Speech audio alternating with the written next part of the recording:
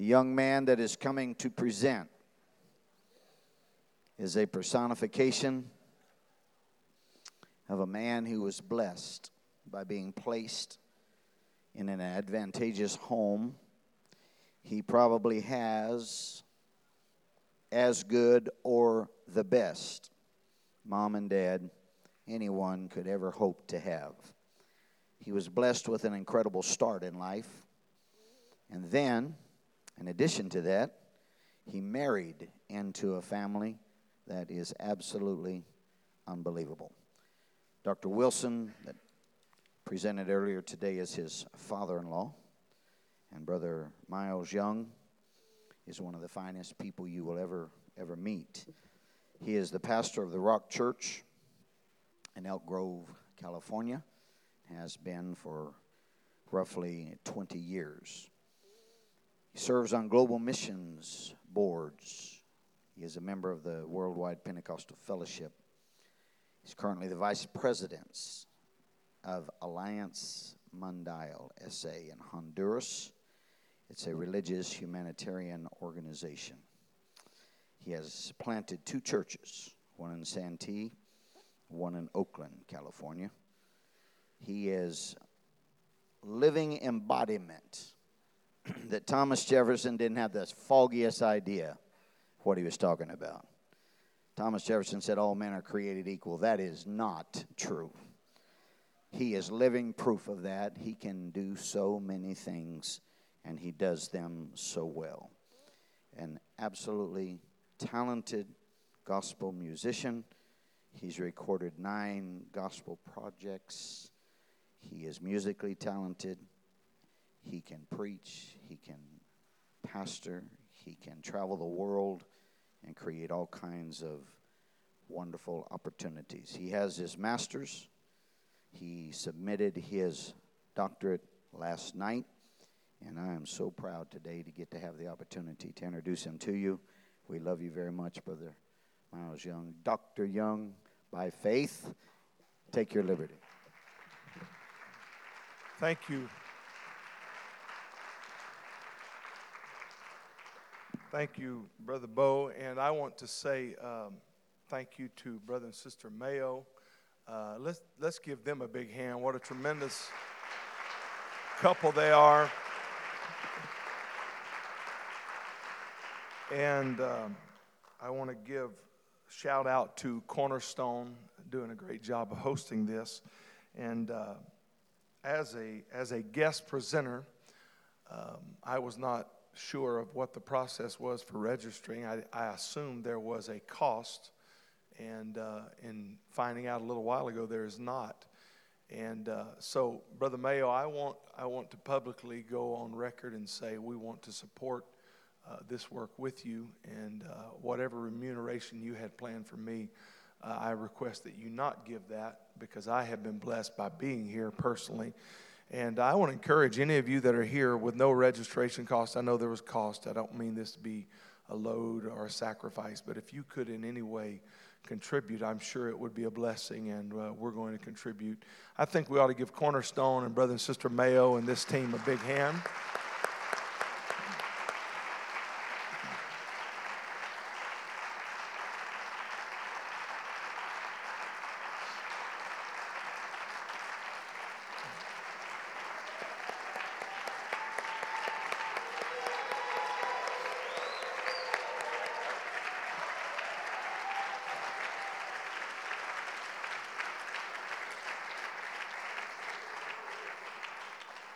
You may be seated. In the words of Rick Mayo, he's an end-time cat. My subject is a theology of mission, and I have been blessed and enriched by all the presentations thus far, and as well as the fellowship outside of these sessions. I think one of the biggest benefits of these types of environments is that the conversations that unfold as a result of this room lead to conversation in the foyer or at the table. So I've enjoyed those as well. We're going to pick up kind of where Brother Wilmoth left off with his closing remarks of Scripture in his presentation. from the book of Acts that we would receive power. After that, the Holy Ghost has come upon us to be witnesses. And so here I have been asked to discuss a theology of mission, or the Missio Dei. And so let's begin. What is a theology of mission? At first glance, our traditional ministry mindsets may view the term as disconnected or even contrary from our normal thought patterns. We are confident in our understanding of theology, for it can be identified by its creeds, dogmas, teachings, sermons, and statements of faith. Mission, however, is something different and can be summed up in doing.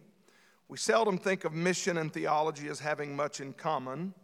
Oftentimes, our first inclination is that people who are interested in one are probably not that concerned with the other. Repeatedly, the view of theologians seems to be one of the pointy-headed religious intellectuals concerned only with gaining knowledge from the biblical library. Opposed to this, we tend to see mission as living and doing in a more practical sense. Thus, the doers are placed in a category known as missionaries. As Christopher Wright stated, I love this quote, "In mutual suspicion, theologians may not relish their theories being muddied by the facts on the ground and the challenging questions thrown up by the messiness of practical mission. Practitioners of mission in quick riposte may not wish to see their urgent commitment to getting on with the job Christ entrusted to us delayed by indulgent navel-gazing about obscure long words ending in ology." I like that. Which leads me to what I believe is a key question for where we are today. Is there a place for mission and theology to come together in agreement? This essay proposes that mission and theology are not mutually exclusive. There should be no theology that is removed from mission, and there should be no mission that does not spring from the well of biblical theology. I propose that mission is, in fact, the core of theology. Let's start with a brief examination of theology. Through the centuries, there has often been debate, discussion, and development of the definition of theology. For some, theology is faith seeking understanding through rational thought. Therefore, theology becomes a discipline of the trained mind that justifies its judgments of faith. In the 18th century, during the Enlightenment period, it challenged Christianity to defend its views. Consequently, attempts were made to provide a scientific foundation for theology. A variety of ideas that developed over time have shaped our definitions. The general view of theology is that it is about fundamental concerns that affect life at all levels concerning God and man. Theology is not something distant and set apart from daily life. I like to say it this way: theology is not made for the library, but it's made for the sidewalk.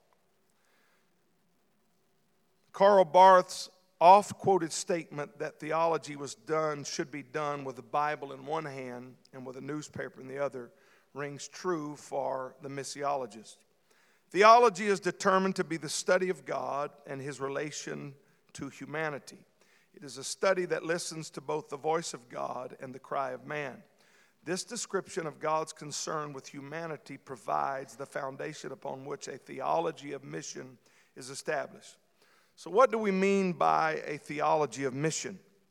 The accepted general view of mission in the Western world is described as things that are done in foreign lands that involve the sending and the funding of activities of the church. And you can do your own little personal proof test. If your church secretary would call and said, "Hey, you got 2 calls while you were out. One was from a theologian and one's from a missionary. What do you think the missions call's about?" We have relegated mission to funding and donorship. For many, David Bosch's 1991 statement that missiology is the theological institution's Department of Foreign Affairs is an apt description that I find to be humorous but yet incomplete. Missiology is much more than just activity done in some remote location across the seas. I propose that mission is the essential being of the church. In their attempt to define missiology, John Ginnell and Van Engelen suggest three general ideas that support most missional thinking. Number one, there's the theology of the Missio Dei, which simply means the mission of God, which sees missions as God's initiative. There is, number two, a missiology, which focuses on the role and the activity of the church. And number three, there's an emphasis on mission as redemptive history. The premise of this essay is that a theology of mission is the disciplined study that seeks to understand and fulfill God's purpose in the earth. This definition requires that the missiologist first begin with an accurate understanding of God's purpose in the earth. God's purpose is not something that has been hidden from humanity. Therefore, this prerequisite is knowable. We can see the purpose of God revealed in His Word and in the face, as has been discussed at length today, in the face of Jesus Christ. Andrew Kirk described Jesus as God's, and I would add personal, but he said it was God's project, Jesus was God's project to establish His governance, justice, reconciliation, peace, and compassion. This is the Missio Dei. Mission begins with God and not with man. For me, this is a fundamental understanding that mission is not the activity that the church initiated, but rather mission was initiated by God. Micah, as has already been quoted, revealed that his goings forth have been from of old, from everlasting. This going out from himself culminates ultimately in the incarnation in Bethlehem stable, which is the ultimate narrative of the Missio Dei. It is the account of God Himself as missionary. He robed Himself in flesh and dwelt among us. The incarnation is the act of God moving into the neighborhood. He did not initiate His mission by sending someone else, but rather He made bare His own arm, His holy arm, and came Himself, thus exposing Himself to the full gamut of the human experience, even to the point of death. He became like us so that we could become like Him. The incarnation was the self-proclamation of His mission as the Word became flesh. God's mission has not changed, and in like manner, the active declaration of the Word continues through believers. For instance, Michael Gorman described the Missio Dei as the benevolent intervention of God into the history of Israel, human history, and the entire cosmos to set right a world gone away. The Missio Dei is God at work liberating all of the creation from the power and curse of sin, hence bringing salvation to lost humanity. The church serves the mission by incarnating and proclaiming the good news from God's word and making disciples, thereby fulfilling what is known as the Great Commission. Now, we're going to go into this next section of this presentation. And as apostolics, we are big on what I would call salvific efforts. And so, if that is indeed the case, we need to know what it means, salvation, from the idea or the viewpoint or lens of a theology of mission. What does it mean to be saved? Do we understand the full meaning of our conversion? I firmly believe that our salvation is more than just deliverance from the bondage of sin and an escape from eternal damnation. The Apostle Paul, in his letter to the Romans, provides a concise view of the Missio Dei and the role of the church. He reveals the journey from servanthood to apostleship, for which he was called and separated unto the gospel. Paul viewed his salvation experience as more than a conversion, but rather as a calling. He viewed the grace that he had received and his calling in light of mission. Quote, by whom we have received grace and apostleship for obedience to the faith among all nations for his name. Romans 1 and 5.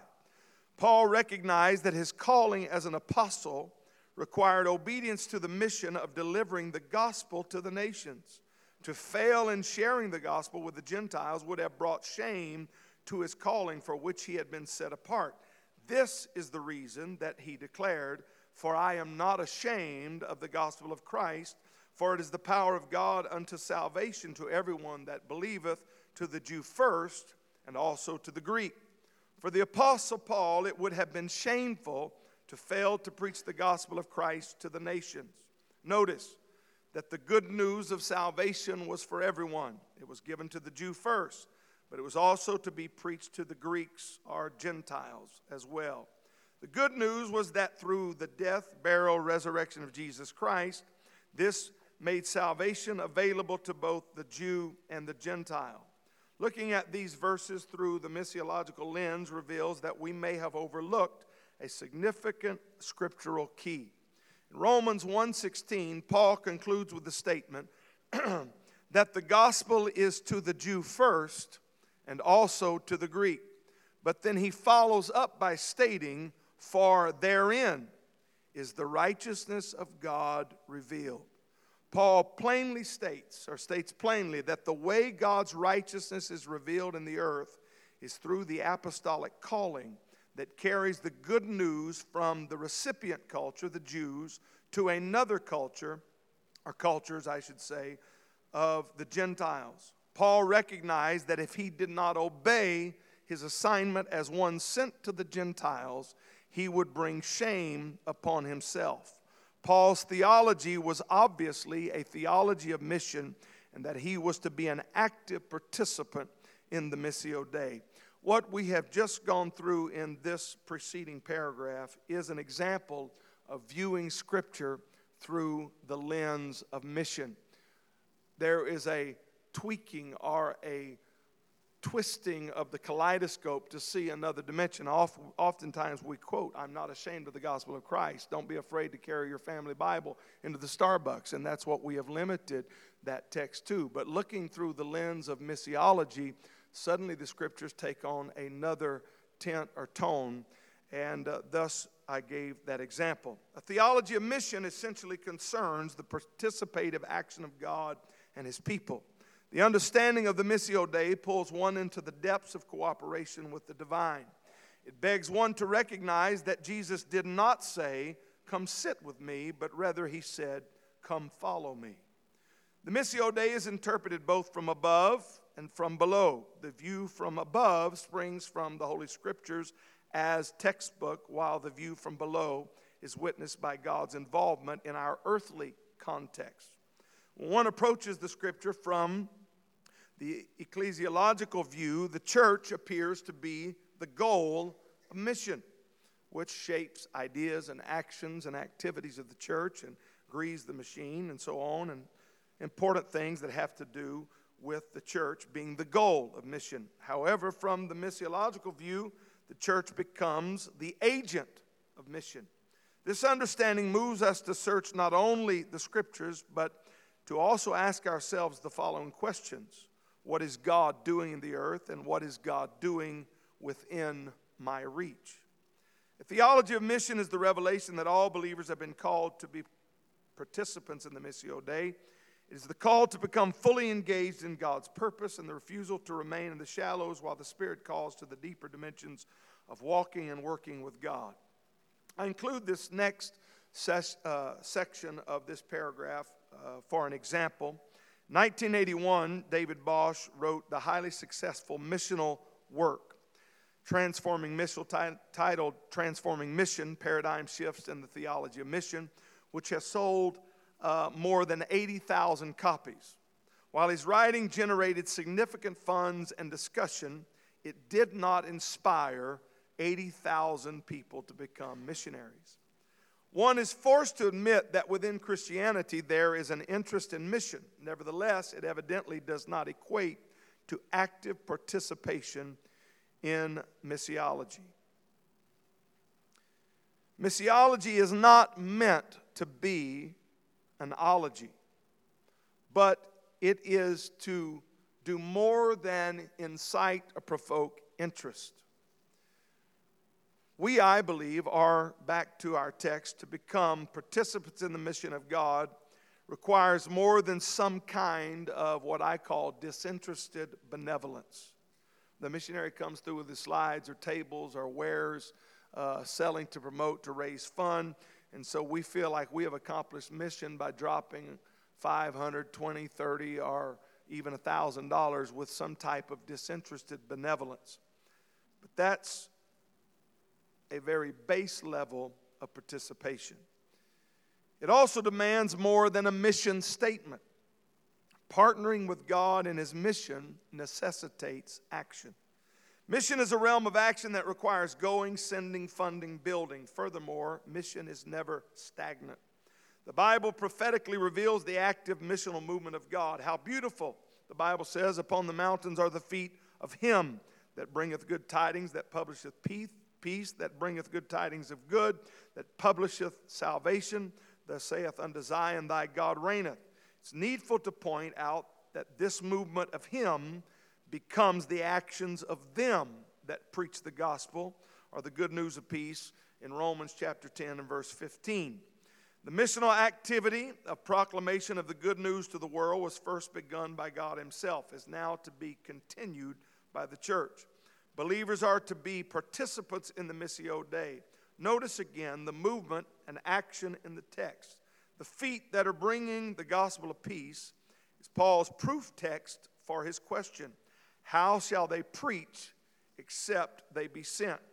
Andrew Kirk observed this movement and stated, mission is traveling. It is being on a journey. It is a restless moving towards time when God will be all in creation and salvation. Christians are in transit. They have never landed at their final destination in this life. Maybe this is why Bellegama meant what he meant when he stated, missionaries are at home everywhere, but not quite at home anywhere. The call of the Missio Dei continues until its goal and purpose are accomplished. I wholeheartedly agree with the following statement by Christopher Wright. God's mission is what spans the gap between the curse of Genesis and the end of the curse and the new creation of Revelation 22. God's mission is what brings humanity from being a cacophony of nations divided and scattered in rebellion against God in Genesis 11 to being a choir of nations united and gathered in the worship of God in Revelation chapter 7. Now, there is a rising movement. It's not new, but it's rising even more. The growth of business as mission and things of this nature have been labeled by many as what is known as the social gospel, and philanthropic efforts are placed under this category. And so where do we go with that? How do we view that? This is another reason why a theology of mission is important. There are many activities, back to the text, that are placed beneath the banner of mission. However, the church must remember what Andrew Kirk stated. There can be no authentic evangelism apart from a living testimony to the transforming power of the gospel in action. Without a message of salvation, we have nothing more than social enterprise, which meets immediate needs but offers nothing eternal. Herein lies the reason for a proper theology of mission. For the church must not fall to the temptation to meet the needs of people while neglecting to provide the entry into the kingdom. I am not interested in producing what missiologists call rice Christians. There was, in the 70s, there was a large push toward providing food, which we do. We've been involved. But one of the things that coined the phrase rice Christians, and to the chagrin of the missionaries that were involved in providing food again and again and again, was when the donor base ran out and the rice could no longer be provided, they found out that what had been built were what is now known in missiology as rice Christians that had come simply for, seems like another crowd of loaves and fishes. There is also the myth in this context that why I believe this is important is there's the idea that is propagated often in the halls of missiology is that you've got to meet the need of the people before you can give them the gospel. Brother Wilmoth could tell you a moving story about the revival in Liberia that continued in the face of a devastating and long-enduring decades civil war. And The story that I was told, Brother Stewart related, had been unable to get back into the part of the country where the war was going on, and closed for many weeks and unable to get food to them. And finally, an opening arrived, and he was able to get to that part of Liberia in the bush. And he got to the little church, and when he got there, outside the church, from the way I remember the story, there were graves that had been dug, shallow graves, many of the members of the congregation that had starved to death, and they were buried there on the church grounds. And moving into the sanctuary, he looked. No one was sitting on the pews. They were laying on the floor, too weak to even sit up. And the pastor was laying down with a microphone, too weak to stand, but preaching the gospel even though they had not eaten. So the Apostolic Church in Liberia undoes the myth that you do not have to meet a social need or even a physical need. There is a hunger that is far deeper than rice and sustenance. There is a soul that longs for the true power of the living Christ. Now, that is not to say that we do not involve ourselves, because we could immediately rush and show that while he was teaching, he stopped to feed thousands of people. Our example, Jesus Christ. But, again, it must be connected to the ultimate entry into the kingdom. So even if there are philanthropic or medical or educational, as many of you are involved in, it's important that those things arrive out of a theology of mission related to the kingdom. A true biblical understanding of mission should remind us that the gospel calls for distinctive living. Therefore, if the church blends with the world, it will soon become a non-entity. For example, consider the job of a postman, which is to deliver mail. We give no thought to his character or his ethics. We simply desire for the postman to do his job. Just getting the job is contrasted with those that are called to deliver the gospel to the world. God is concerned with the manner of people that serve his mission. Christopher Wright addressed this concept, stating there is a danger that the expression, the whole church, taking the whole gospel to the whole world, turns the church into nothing more than a delivery mechanism for the message. The church is not just following some historical tradition, but moreover, we are a part of God's activity in the earth. Therefore, we should be active and performing and declaring the gospel in the midst of our changing culture. I want to segue in this presentation now from a more of a missiological approach, missiology being a study of how mission, one dimension is that it studies how mission has been done since Acts chapter 2, and it's a broad category of mission in all Christendom and even in the apostolic faith. But that's kind of where this next section comes from. We just assume things, for instance, like the term the Great Commission, as if it's been around since the days of the apostles, when actuality, the very term the Great Commission did not even come about until Justinian Van Wells phrased it in a speech, and then following that, Hudson Taylor picked it up and popularized it. So the idea of mission as we know it, this Great Commission idea, is more of a late-breaking event. And at the time, this is something to note, that at the time of William Carey, who is known as the father of modern mission, William Carey University, so on and so forth. At the time William Carey was a missionary, there were only, history records, there were only a few hundred missionaries in the world, what we would label missionaries. We just assume that there's been missions all since Acts chapter 2 as far as, and I understand the gospel has never stopped, so there's never been an age where it hasn't been. But this idea of mission and sending of missionaries, we've got the idea that this has always happened when that, in fact, has not been the case. And then it's interesting, the 1900s, early 1900s, there was an explosion of missions that even denominational Christianity has to admit was propagated. This explosion was driven largely in part by what is known as the Azusa Street Revival. So let's go to this part of the presentation. A missiological review of Christian mission history reveals that particular forces and efforts existed during specific time periods. In his work, Changing Frontiers of Mission, William Shank provides a thorough examination of these missional efforts.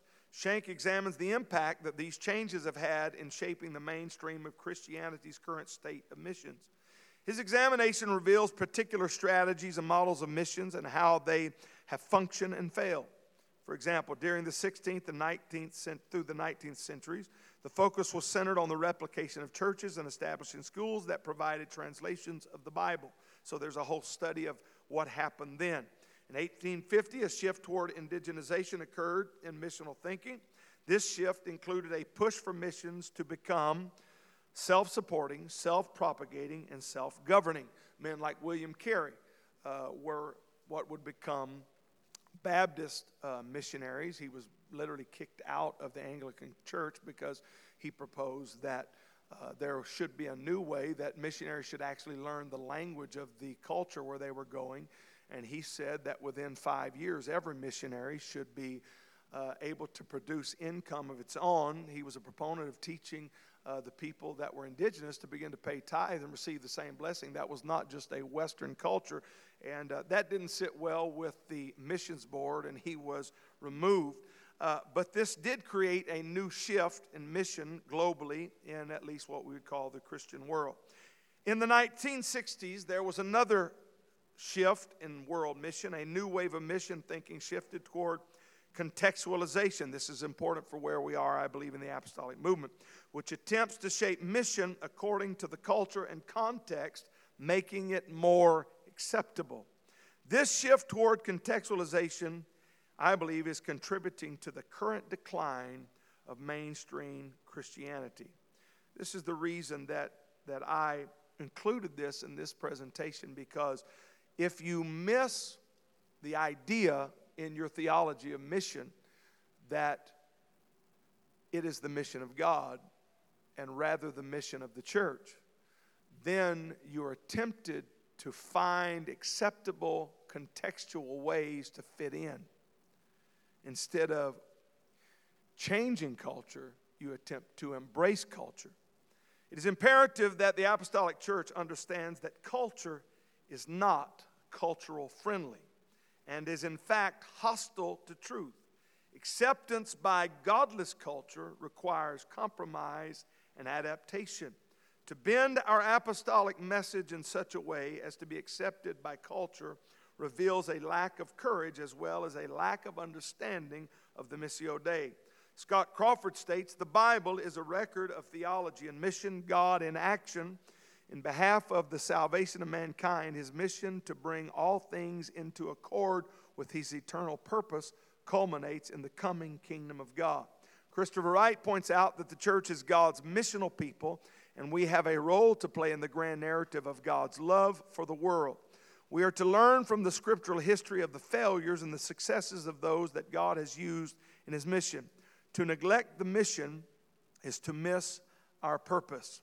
Now, I want us to look, as we go to this last couple of pages, what I would call current trends in mission. While faith seems to be on the decline in the Western world, Christianity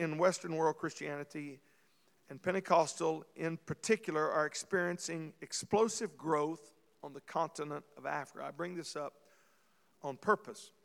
This phenomenon of Pentecostal expansion demands the attention of scholars to examine the reasons why. There can be no real discussion about mission in the 21st century without serious observation of African Christianity. Andrew Wall's statement, we have to regard African Christianity as potentially the representative Christianity of the 21st century, bears serious consideration. Maybe this never has entered your mind because we come from our Western North American mindset that we're the center of the earth and its activities. But there's a great, gigantic phenomenon taking place in the earth right now in Christianity and even Pentecostalism and even the apostolic movement. Walls went on to say, the Christianity typical of the 21st century will be shaped by the events and processes. By the way, Walls is not Pentecostal. Okay, this is what even evangelicals and the ecumenical movement are having to admit. And he says, the Christianity typical of the 21st century will be shaped by the events and processes that take place in the southern continents, and above all, by those that take place in Africa. Why do I put this in this discussion? The Pew group, the research group, in 2011 did a study, and I should have included this in the notes, but I didn't, but I'll give it to you. If you're taking notes, you can write it down. That 44% of the world's Pentecostals now live in Africa. And 15% of Africa is now Pentecostal. No wonder the denominational world is trying to figure out, what does this mean? If this is true, then missiologists must pay close attention to how mission is presently being accomplished in Africa. Those who lived in the 19th and 20th centuries would probably have a difficult time believing that Africa would become the leading sending center of global mission. The growth of Africa sending missionaries is a radical departure from Christianity at the beginning of the 20th century, when the majority of missionaries were going out of Europe and America. Only time will tell how far the African church's reach will extend around the globe. Lawrence, in his article, Masterless Plans of Global Evangelism, reveals how mission efforts by Western Christianity are different from those of the African church. Furthermore, he contrasts the planning sessions with Western church leaders as opposed to planning session with African church leaders. The difference was stark. The Western meetings followed secular business strategies, while the African leaders searched for the will of God. The apostolic church must not allow a culture of secular business models to direct our mission. We are participants in the Missio Dei. If we are participants in the Missio Dei, then our efforts must arise out of the Holy Spirit's directives if they are to be sustainable, enduring, and effective. In conclusion, there are 5 statements concerning a theology of mission that must be noted. Number 1, mission is not part of the church's life, but rather is the essence of the church. Mission is not the church's initiative, but is rather a derivative. Mission is not an extension of Western culture, power, or values, but rather is the expansion of the kingdom of God on earth. 4, mission is the governing framework of biblical interpretation, and I would add that Scripture is the governing framework of mission. Number 5, in conclusion, God's church does not have a mission. God's mission has a church.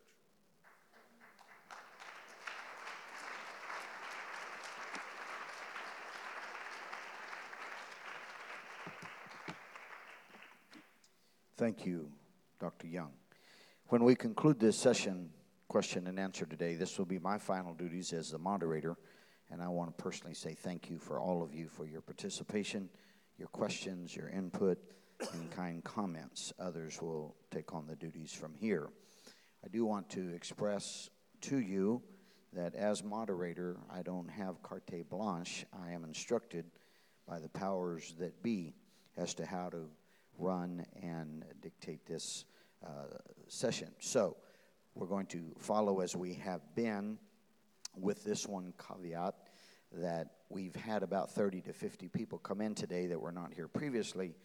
If we see any of those that have a question, they will receive the priority over those that have already been here for a while, just simply out of Christian character and saying thank you for coming. So having said that, once again, thank you for an outstanding presentation, and we now open this officially for questions, comments to Dr. Young on his mission statement.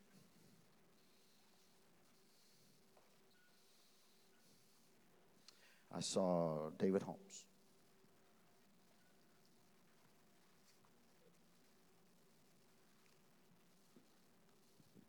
Dr. Young, I want to thank you for that presentation. It was outstanding and so much to absorb. In page 8 of your paper, you make this statement about the active participation in the Missio Dei and say, becoming a participant in the mission of God requires more than some kind of disinterested benevolence. And then you added comments in respect of that, to the effect of missionaries coming in with their slideshows and that being the extent of engagement with missions. I see two things from my observations that deal with that seem to contribute to that disinterested benevolence. And one of them is that we use the term missions often, I want to say almost exclusively, which is probably too much, but most frequently in relation to distant lands. And then in connection with that, we also consider, we have limited opportunities, I'll say, for people in local church assemblies to connect with mission efforts in those distant lands. I wonder if you share those observations and if you have any others to add, and if you have any thoughts about how to close the gap between missions being something abroad and missions as being something at hand. I do. I have personal opinion, and that's a very observant question, and this has been discussed and will continue to be discussed. In fact, in the studies at Fuller Theological Seminary, this has been greatly discussed. In fact, there's a number of works that maybe I could get to you at some point. One of the things that is being bandied about is a statement. I'll see if I can get it right. I think it answers and speaks to this. Is the danger is when everything is missions, nothing is missions. And this is the idea that let's just make everything missions, because there's this idea, let's paint with a broad brush, let's put everything under missions. And there's an argument of why that should be done. Then the pushback is, well, if we make everything missions, that's going to affect, and nothing will be missions. And so that's coming out of this argument or this debate that is going on. There's another side where the idea is that studies have been done. For instance, let's use this example, and this affects some of us that work with things like Hope Corps. Is they've literally done studies that people that are involved in short-term missions per se, so that's an example of a limited access, here's an opportunity. Things like Hope Corps or vice versa. They've actually discovered that short-term missions in the long haul limits finance and donorship over the long haul, with exceptions, if there is no long-term connection. So I'm giving these examples to show that in the discussion, at least secular Christianity, these are very real things that people are trying to figure out. I think one of the things that is needed is I get the guy comes through, needs an offering, there's an immediate need, let's support the missionary, okay? My grandparents were missionaries, my sister was a missionary, my uncle was a missionary, my first cousin died on the mission field. I come from a long line of missionaries. My father was the United Pentecostal Church, Louisiana District for 19 years, foreign missions director. I know what it means to have a missionary come. And I know the difficulty of getting a missionary a place to get a PIM. I understand that. But I think one of the things that needs to happen is there has to be a theology of mission. Do our people, is what they know of missions, is that something we give when a guy comes to town or a family comes to town that needs monthly support? If that's all they think about mission, we got a problem. Because we are participants in the mission. So mission, therefore, becomes more than just what God's doing in Africa or the Philippines. Mission could be across the street. Which is why somewhere in there I said something about I have to ask myself, what is God doing in the earth? And what is God doing within my reach? And so I think if we begin to talk about these things, I'm not one that thinks the day of the missionary is over. I think the more revival there is, the more missionaries we need.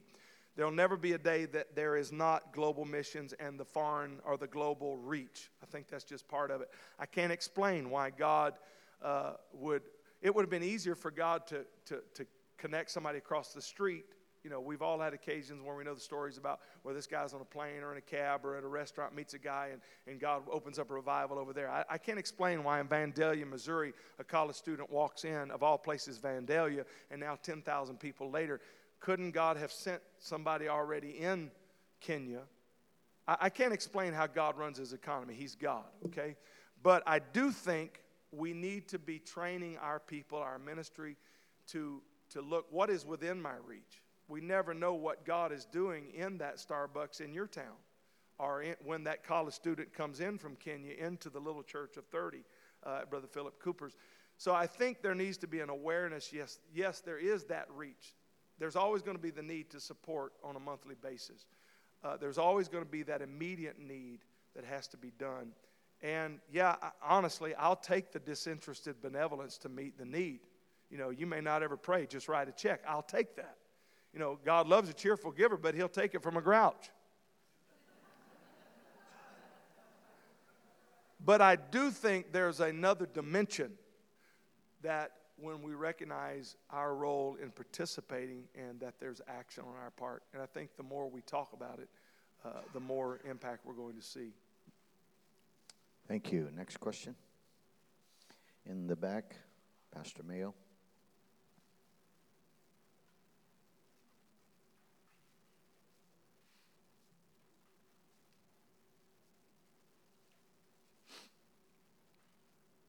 Dr. Young, I appreciate that tremendous presentation. Correct me if I'm wrong, but what I think you have described as being a historical and wrong approach has been almost a vicarious attempt at missions, where we're actually giving and somebody else is actually doing the missions work. And with that being said, would an example of true apostolic missiology be the Great Commission with signs and wonders following? Thank you. Yeah, the short answer would be yes. I agree with that statement. And I don't want to throw off and like denigrate that monthly support from the little lady that's giving in your church or even the wealthy family that's giving in your church, because I do think there is scriptural precedent where, you know, the famine that hit the book of Acts and the needs of the churches where people were giving out of sacrifice. Paul even wrote to them and what offerings were prepared and given.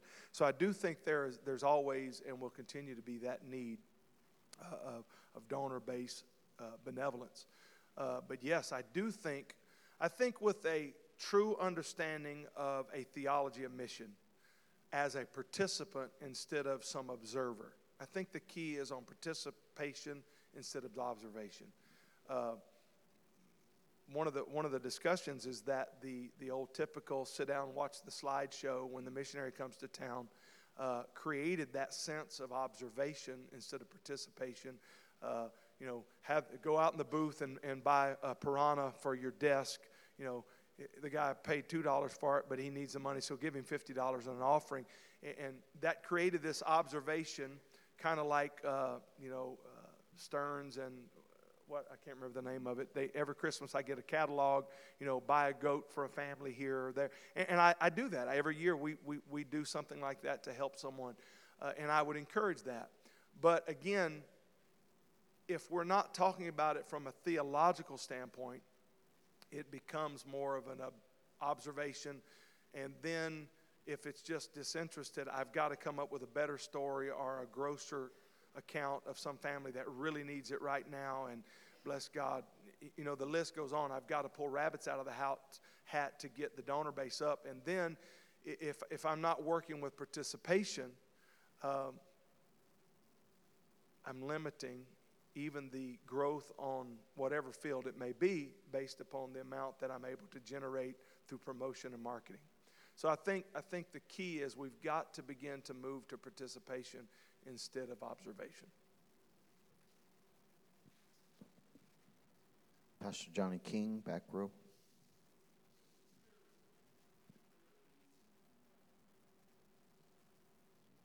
It's fairly easy to identify a pastor today or an evangelist, prophet.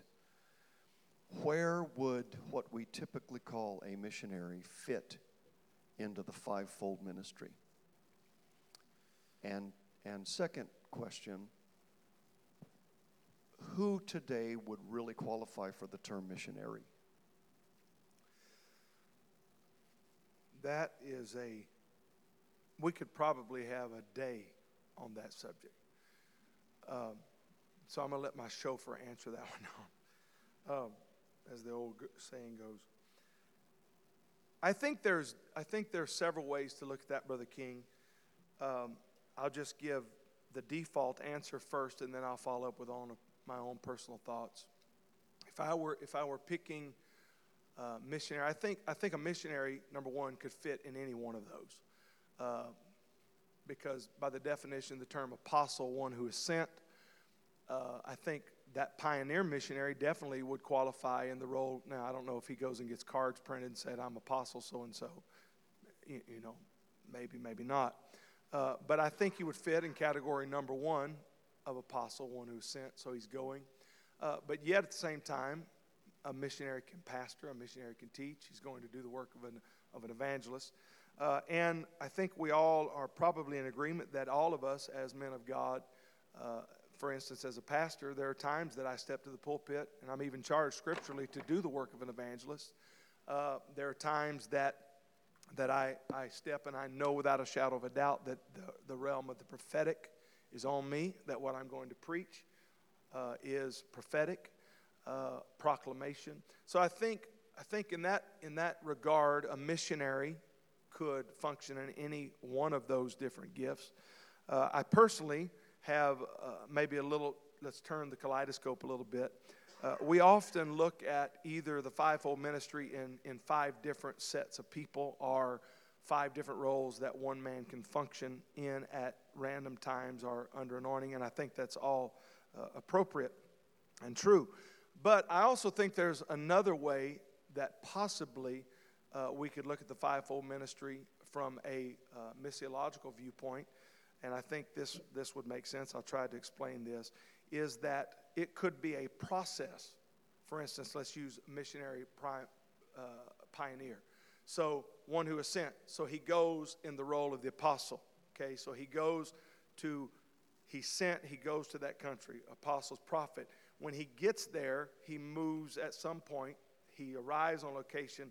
Then he has to break that thing loose with the prophetic gift. So he becomes a prophet to that location, whether it's global, whether it's domestic. Apostles, prophets. What's number 3? Help me up here. Pastor. So as that takes place, he moves from prophet. Now a crowd begins together. The group begins together. They now have to be pastored. Okay, so now that you've got a group, we're at level number 3, but now that you've got them, you're pastoring, now the church or the group is to expand. So we're now to another chronological step of the fivefold ministry. Now that body begins to do the work of evangelization, so he leads them in that process, which then moves us, then he's pastoring, he's evangelizing, now he's teaching the people that are gathered through. So I think just turn the kaleidoscope, and I think that in any area, from pioneer all the way to the teacher, I think the missionary could function in that role. And I personally have had at length discussion, because it was a little bit strange, and I actually approached my church about it, spoke that to them as well as to my own pastors and bishops, that I don't see myself as a pastor first and foremost, even though I am a pastor. I see myself as a missionary. And I think we are limiting, and this is my opinion, I don't state it as doctrine, this is my idea. And let me see if I can make this make sense. This is a long answer. Even what I would call weak, and I don't mean that character, let's just say that are not the most successful missionaries on foreign soil. Every 4 years they would come back as a kid. I grew up with them staying in our home. And you've got, and I won't call names, but you got the missionaries that come back. They give a slide presentation and say, want to show you, we had 10,000 at our annual convention, and 552 received the Holy Ghost on Monday night, and then Tuesday 600. And man, we go crazy. And that's a successful missionary. And then the guy that's not so eloquent, that probably never pastored in the United States, maybe wasn't qualified and didn't really function well as an assistant pastor, but by default he wound up on the mission field through the AIM program or some such. He winds up and he goes to the mission field, and we would call him, let's just be honest, we would say, well, they're not as successful as so-and-so. They're what we would label the weak missionary. But I observed it's not even strange for the weak missionaries to come back after 4 years.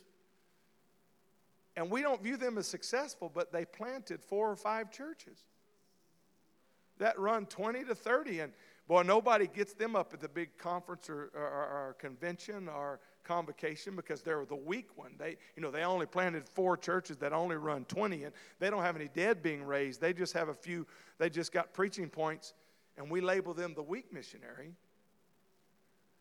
But let's be honest, a step out of Western North American mindset. How many pastors in the last 4 years in America planted 4 preaching points that have 20 apiece? And what I began to pray about was this theology of mission is it our mentality? That missionary goes to wherever it is on foreign soil. He's not so focused on building his personal kingdom and keeping saints from moving from here to there to keep them happy, to impress people at the conference about his Sunday school attendance. He's just trying, I meet a guy in a cab. I meet a guy at the market. I just want to get them saved. And he views not as this location. He views, man, this is my country. God, what are you doing within my reach? And I began to wrestle with this. What would happen if all of us pastors, instead of just saying, well, this is my role as pastor, what if we begin to think like missionaries? God, what are you doing within my reach? So maybe it's not just at 8520 Bradshaw Road. What if you're doing something while I'm on vacation? What if you're doing something while I'm getting my car fixed? What if, and we could get into the whole length. I'm afraid we're a little harder on each other than we are on the mission field, the global mission field. We'll take time with a Trinitarian pastor in Africa or Honduras, but are we willing to take time with the Trinitarian pastor of our city? So I think, again, it moves back to, for me, it's about participation instead of observation. This is a moderator question. It has to do with paradigm shift. My question to you is, we try to use the New Testament as our template when it comes to baptism. We literally want to put our finger on the page and say we duplicate what happens in these instances. We do it with infilling of the Holy Ghost. On all of our doctrinal positions, we make an attempt to replicate identically what was done in the apostolic era. It appears to me that there has been and has always been a paradigm shift in the initial pattern set by the Apostle Paul. 3 missionary journeys that we're aware of. Our missionaries don't follow that protocol. They go to a place and stay, as opposed to Paul's missionary journeys. Do you have any idea in your studies why that paradigm shift occurred? I think that I think number one, he was led by the Spirit. In fact, one place there was a logical sequence of what he wanted to do, but he was forbade by the Spirit.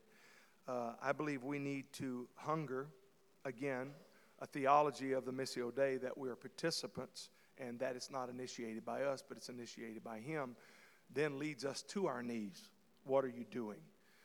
Had he done what was logically, from a business standpoint of mission, he would have gone to the next easiest, most logical and financial, economic, doable. That would have been the next step, but the Spirit forbade him.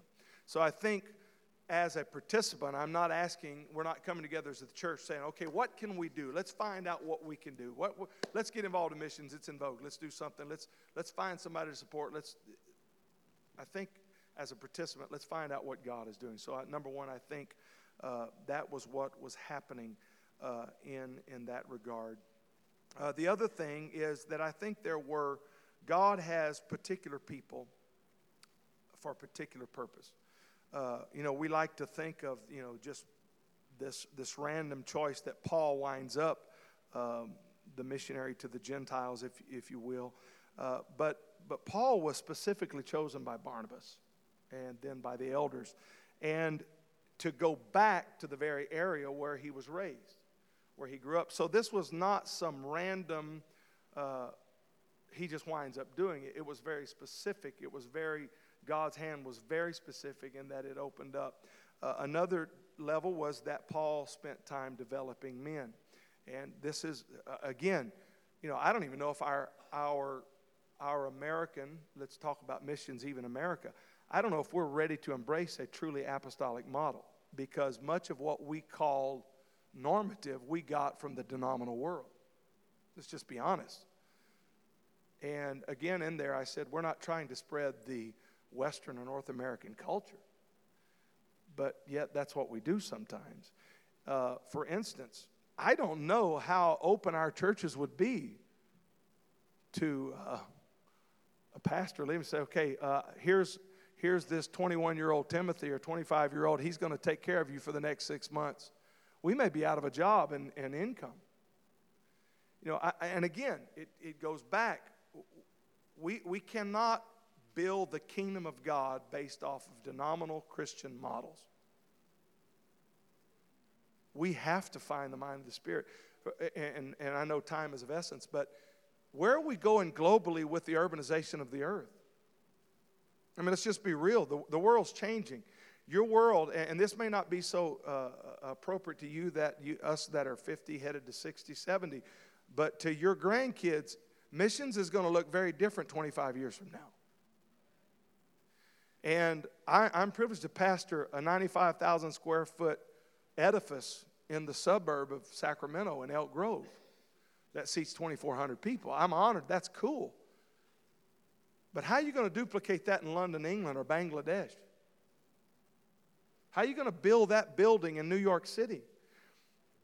My point is to say that we have got to get this understanding of the Missio Dei, that this is what God is doing, not what we're doing. Because we're going to come, just like all the missiology studies is, and one crazy example, you want to know how black slaves wound up in the New World? Black slaves wound up in the New World as a result of a bad missiological plan. Da Gama came as a Catholic priest looking at what was going on in the Caribbean islands, where people were being, the natives of that part of the world were being used to build the European houses and structures. They had lived in grass houses and fished and cropped. They didn't know one thing about steel and concrete. They didn't know anything about that. They had never done it. They said they're lazy. They can't keep up with the work. They had never done that kind of work. Da Gama comes over on a boat, and he sees these people that aren't getting the job done, even with whips on their back, and his answer, a missiological mistake, because he's looking at the action of the church. How can the church, I say that loosely, his idea was, how can we fix this problem? These people are being mistreated. We've got to fix this. This is not the Christian ethic. And these people are not strong enough. It would take 5 of them to equal the work of one strong African. Ta-da! A mistaken missiology brought Africans who were stronger to replace the work of islanders that were viewed as weak, and thus you have the beginning of black slave trade in the New World. That example is, we can't go with our carnal thinking. We can't even trust the mission models of the denominational past. Somewhere we've got to recognize we are participants in the Missio Dei. What are you doing? Not what we can conjure up at headquarters or Tulsa or St. Louis or wherever it may be. We've got to get on our knees and say, God, what are you doing in the earth? And then join with that. One last question. All right, so you'll be the last one. Let me get him in the blue, and then I'll give you the last question.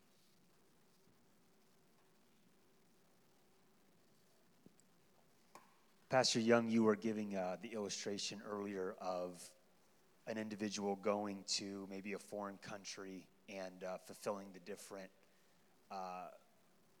aspects of the fivefold ministry. Would you say that the biblical model of missions is sending one man to an area and he builds something independently of the larger church edifice? Or is there a church model you would deem more appropriate and more closer to how the Bible would send out maybe groups of men or groups of people into an area to missionize or to reach a certain geographical location? What would you say is closer to the biblical model? I think biblically you have examples of both. I think there are specific callings for individuals, and we also see Paul used a team, but we also see where the Spirit took one guy up in a whirlwind by himself. So I think again we go back to, okay, God, what are you doing? Okay, is there strength in numbers? Yeah. Is there growth that happens out of individual alone? Yeah. I think that's where, I don't know if there's a this is it and this is not. I think that it could be both, in my personal opinion. Our final question. When you got to that black thing, now just kidding. Just kidding.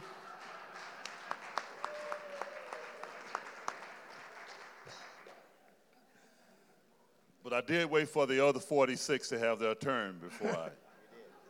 Keep in mind, we paid the same amount. So don't punish me for coming early.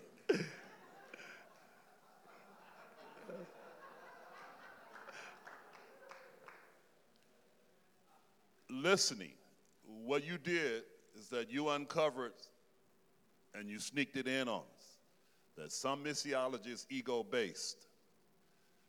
Instead of what you said, the Old Testament model or the biblical model was capacity building, not ego offending.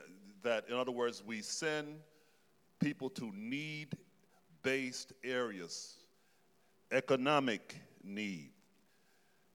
Not so much as one Nigerian told me that the greatest mission field is America. Mm-hmm. But Americans feel that the gospel, our apostolic message, is greater and more received among a demographic that is need-based, economic, health, and so forth. And so what you did is that when they stand in organizational control is that it makes it seem like it's that missionary-centered, all those numbers. They supply need-based people, as Jesus said about us in America, or typical. Rich and increasing good, have need of nothing but miserable, right, blind, and so forth, but lukewarm. We go to fields where there's a demographic. And so that's, the last question and his question really touched on my whole question here about the shift. And that is to capacity building, where we have a model where we build up those that are there, knowing that oftentimes the prophet in his own country is not well received. And so many times, same color, same such, you might be perceived as more of a native as opposed to a white man going to a predominantly ethnic or ethnic majority, but economically need, but they perceive them as an outsider. So I'm just saying, the apostolic model of missioning, this is would you agree to throw in the question, is really exercised by what you said, the miracles that are associated. And the miracles tend to be greatest among those who feel a need for what we are bringing to them in Jesus Christ, in terms of the miracles associated with what we have. You know what I'm saying? That message. So that is my question. Do you agree with that need-based part, most evidenced among economic, deprived, culturally, so forth? The answer, for my opinion, is everybody needs God, okay? Rich, poor, all the above. Jesus himself said, that he had come, the well need not a physician, okay? That those are ideas. Let me answer it kind of roundabout. I believe we're going to see a shift of mission globally that actually happens domestically. What I mean by that is, I've already made reference to Brother Philip Cooper's revival in Vandalia, Missouri. One college student comes in connected to a bishop, and 10,000 people in the last 7 years have been baptized in Jesus' name. That happened locally, but it affected global. So I believe there's a global revival about to take place. I see the day. For instance, my city, Sacramento, there are over 100,000 Russians. The city I pastor in, as of last week, was ranked in the United States as the most diverse city. Number 1 was Fairfield, California. Number 2, Elk Grove, California. Number 3, Queens, New York. And 5, Oakland, California. So what I see happening is a city that has 100,000 Russians. We have now in Little Saigon, a part of Sacramento, 50,000 Vietnamese living in that community. What I envision happening is I believe the immigrant community is ripe for revival. Number 1, they're displaced or they've moved following a dream. They come to America. It's not quite what they thought it was going to be. They thought it was a land of milk and honey. They got here and had to work, don't have any family, don't have any friends. They're trying to connect. I believe one of the most incredible global revival markets is in our own cities in the different immigrant communities because they're searching. What I'm experiencing in my church is I am experiencing a hunger of people from a variety of backgrounds, but largely from immigrant communities because they're searching. But here's the interesting thing is I recently went to England and I talked to pastors. You know what they told me? They told me the same thing. And then I went to the South Pacific and I preached. And you know what the missionary told me? We need an international church. And as I look, this seems to be a phenomenon, and I'll close with this. As I look at the story of the apostle preaching, he's just come through the Plaka, and he's seen all the different idols, and he uses the philosophers of his day to make a connection. And he says to them, he said, God's made of one blood all nations. Basically saying, you're not going to get God in all these temples and all this stuff you're doing. But then he utters what I believe is one of the most powerful revelations in the Word of God, is he said, God hath determined the times before appointed. And he basically says, God appointed the time and the city limits where people would live for one reason, that they would seek the Lord. So this whole urbanization, this whole global shift that's taking place, I believe the hand of God is behind it. Contrary to what they sang, we built this city on rock and roll. Rock and roll didn't build your city. God built your city. And it's his mission. And so wherever, if it's the pouring out, if it's the down and out, whether it's global, whether it's local, whether it's in a church, whether it's in an altar, whether it's in a cab or an airplane, there's a hungry heart that if I can get into participation through the Spirit, God, what are you doing within my reach today? I believe that's going to open up doors for global mission like we've never seen.